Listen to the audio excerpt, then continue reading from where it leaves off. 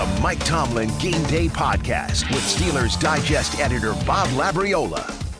Okay, Coach, in going over the team's performance against Buffalo, one of the things you mentioned was a specific situation in which Tyson Alualu punched the ball out and the Bills were able to recover. Is there a coaching point in there somewhere, and what would it be? You know, you create your fortune, and you create your fortune by building fundamentals that push you in that area, and then you reinforce those fundamentals with creating a culture of hustle.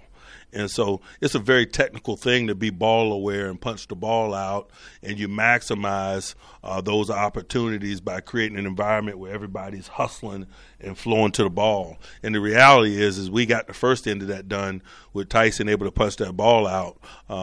But whoever that guy was for Buffalo, that receiver that recovered that ball, was moving to the action a little bit better, a little bit more fluidly than we were, and he was in position to recover it. And that's why you're always working on what can become cliche-like things, building fundamentals routinely on a day-to-day basis, showing ball awareness and hustling to the ball. But you create your fortune in this business, and what some people might deem as lucky is far from that. You create that methodically with your approach and the culture that you build daily. Okay, so the ball's on the ground.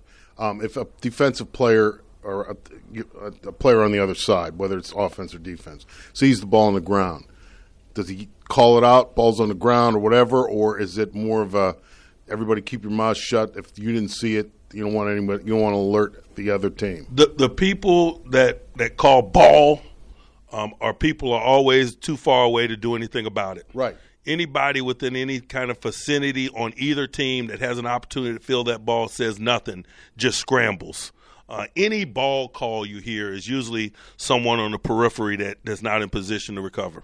Okay, if you're a player and you're not close enough to get there, I mean, are there other things you can do to help a teammate get it, or it is what we're just talking about, is making a ball call, because oftentimes people are hauling tail getting to the ball, but they might not see it wiggle out. It might wiggle out on the other side of a ball carrier, et cetera. So the ball call is what you do. In years past, man, peripheral guys used to pull people off the pile. Now that incites a hostile environment, so that's illegal. So we thoughtfully coach our guys not to get involved in that way. If they're not in the initial fray, they just have to stand on the perimeter and wait for it to be uncleared, because clearing of the pile is now a 15-yard penalty. The one area of the offense that hasn't had to overcome injuries or inexperience is the offensive line. They're veteran guys who largely have been healthy through the regular season. Are you getting what you need from that group? I have, and I am continually, but it doesn't mean that their job is going to be an easy one. When dominoes are falling around them, it gets increasingly difficult for them to do their job. They're a group that's capable of winning the line of scrimmage and allowing us to run the ball, but if we're without significant perimeter people like Juju and Vance McDonald, then the number of people that they have to block in an effort to do that changes, for example. So I don't base their overall effectiveness on tangible things like numbers and results, which we can easily talk about. I'm in the business. I acknowledge that things that they need to do routinely change, and the difficulty of it changes based on who's available, who's not available around them. I love the group. They're a steadying force. They've been an encourager to these young people at other positions, quarterback, running back, receiver, tight end. They've done a heck of a job of leading and being that consistent anchor for the group, if you will, but it doesn't mean their job has been easy. One thing you pointed to with respect to the running game was needing to divide the labor up among the running backs more decisively. Does that refer to number of carries, who plays on first and second downs versus who's on the field in sub-packages, third downs? It could be all of those things, and the reason why I say it could be all of those things, oftentimes number of carries is about the size of the pie. If you're playing a 75-snap game as opposed to a 55-snap game, there's 20 additional snaps that get to be divided up in different ways. So it's about staying on schedule and winning possession downs to possess the ball and have a subsequent number of snaps. So number of snaps is just an element of it. But roles in terms of situational roles, Benny Snell has carved out a niche for himself as a short yardage runner. in certain circumstances. We know that 30 is an every down runner. We know that Jalen Samuels has third down back-like characteristics because of his passing game responsibility. So it's two different things. It's situational roles that highlight individual skill set, and when you're talking about a divvying of snaps or touches, there's always the size of the pie that's an element of the discussion as well. Staying with division of labor with running backs, flipping it over to the Jets, how are they using Le'Veon Bell? He's the first and second down, every down back. Because of his assets in the passing game, he's also the third down back. So it's kind of a unique thing. They try to find ways to rest or supplement him. They supplement him on first and second down with Bilal Powell, and then they maybe substitute him with someone else on third down. But he's in all situations back. He's always been in all situations back. That's what he was for us. That's what he's doing for those guys. You had some exposure to Marshall Faulk earlier in your NFL career. Le'Veon Bell, you coached him. Now you're going against him. Is it more difficult to minimize a guy like that as a runner or as a receiver? You know, it really just depends on their capabilities in terms of producing splash plays and how they're capable of producing splash. Marshall was unique because, man, when he got outside the backfield, he produced splash plays at the rate of a receiver or like a receiver. Le'Veon is a dominant pass game guy, but not in that way. It's out of the backfield for him.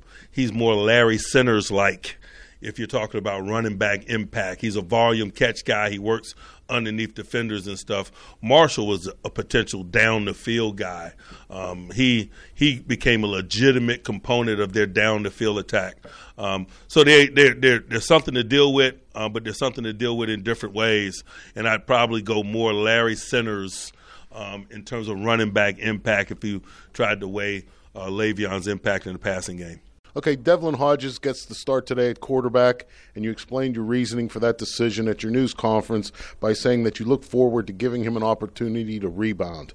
What did he do in your mind to earn that opportunity? I think just his presence at this level of competition. I think that's one of the things that the ties that bind all of these guys. You know, there's certain things in their journeys. Their journeys are very different. Some guys are urban guys. Some guys are rural guys. Some guys been playing football since they were in second grade. Some guys picked up football in the ninth grade. But the reality is, to make it to this level, you face some adversity and you stared in the face of it and you've overcome it. That's one of the things that I love about this game at this level. These guys are very different, but that's a common thread.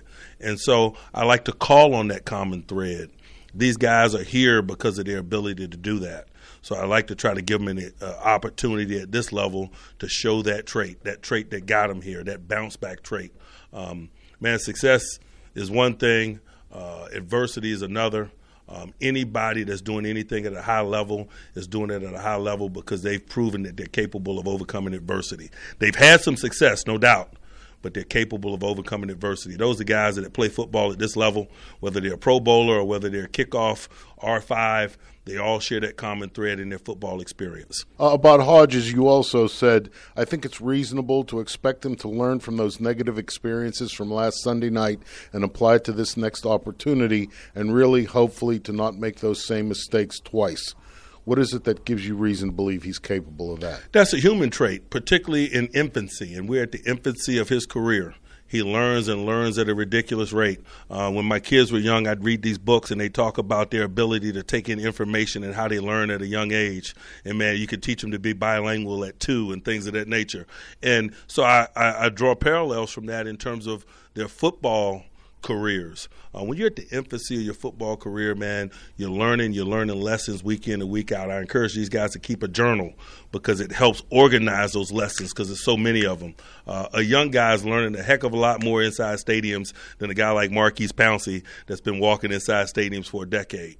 So it's reasonable to expect him to learn some lessons, some of them negative, some of them hard, but apply those lessons and apply them quickly and learn in the way that our children do when they're toddlers, and you see it almost on a daily basis. You also mentioned that you were looking for a good week of practice, not only from the quarterback but from us collectively.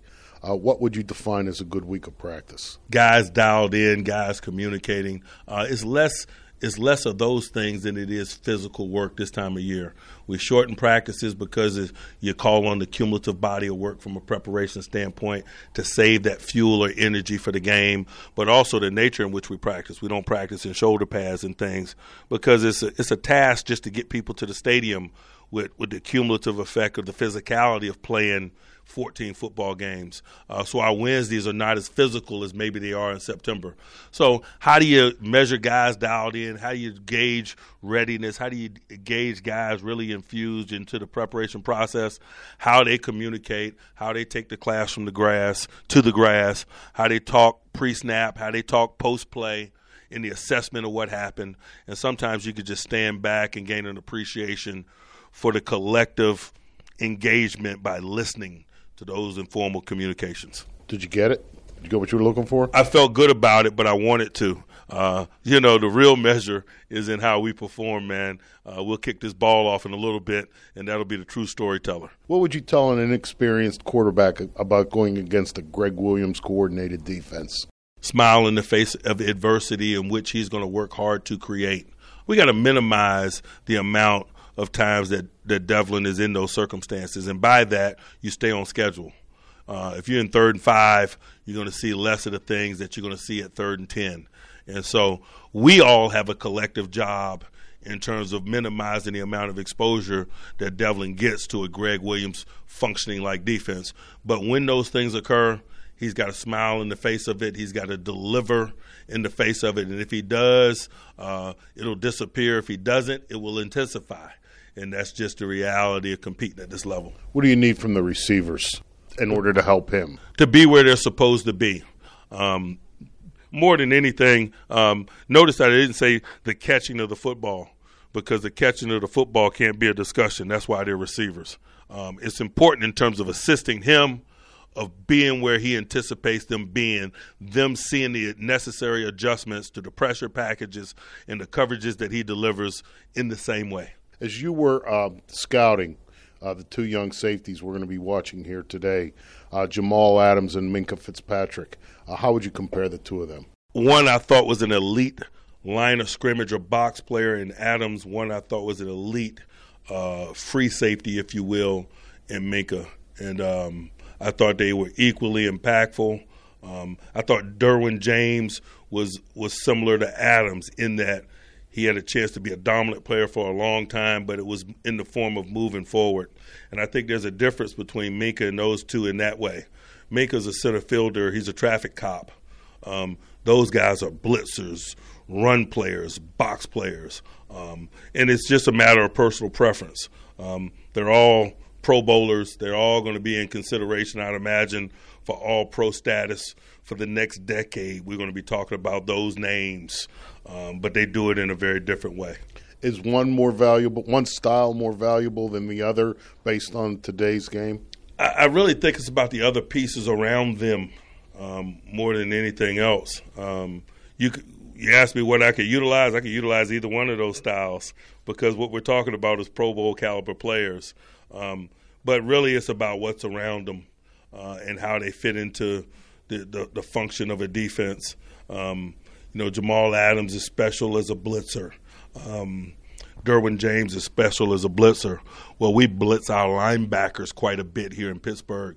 So the necessity of a special blitzer at the safety position is probably less urgent here than it is in other cities, for example. And so that's what I mean in terms of what's around them, whether it's in personnel or schematics, really has a determinant about the value that you place on the different styles.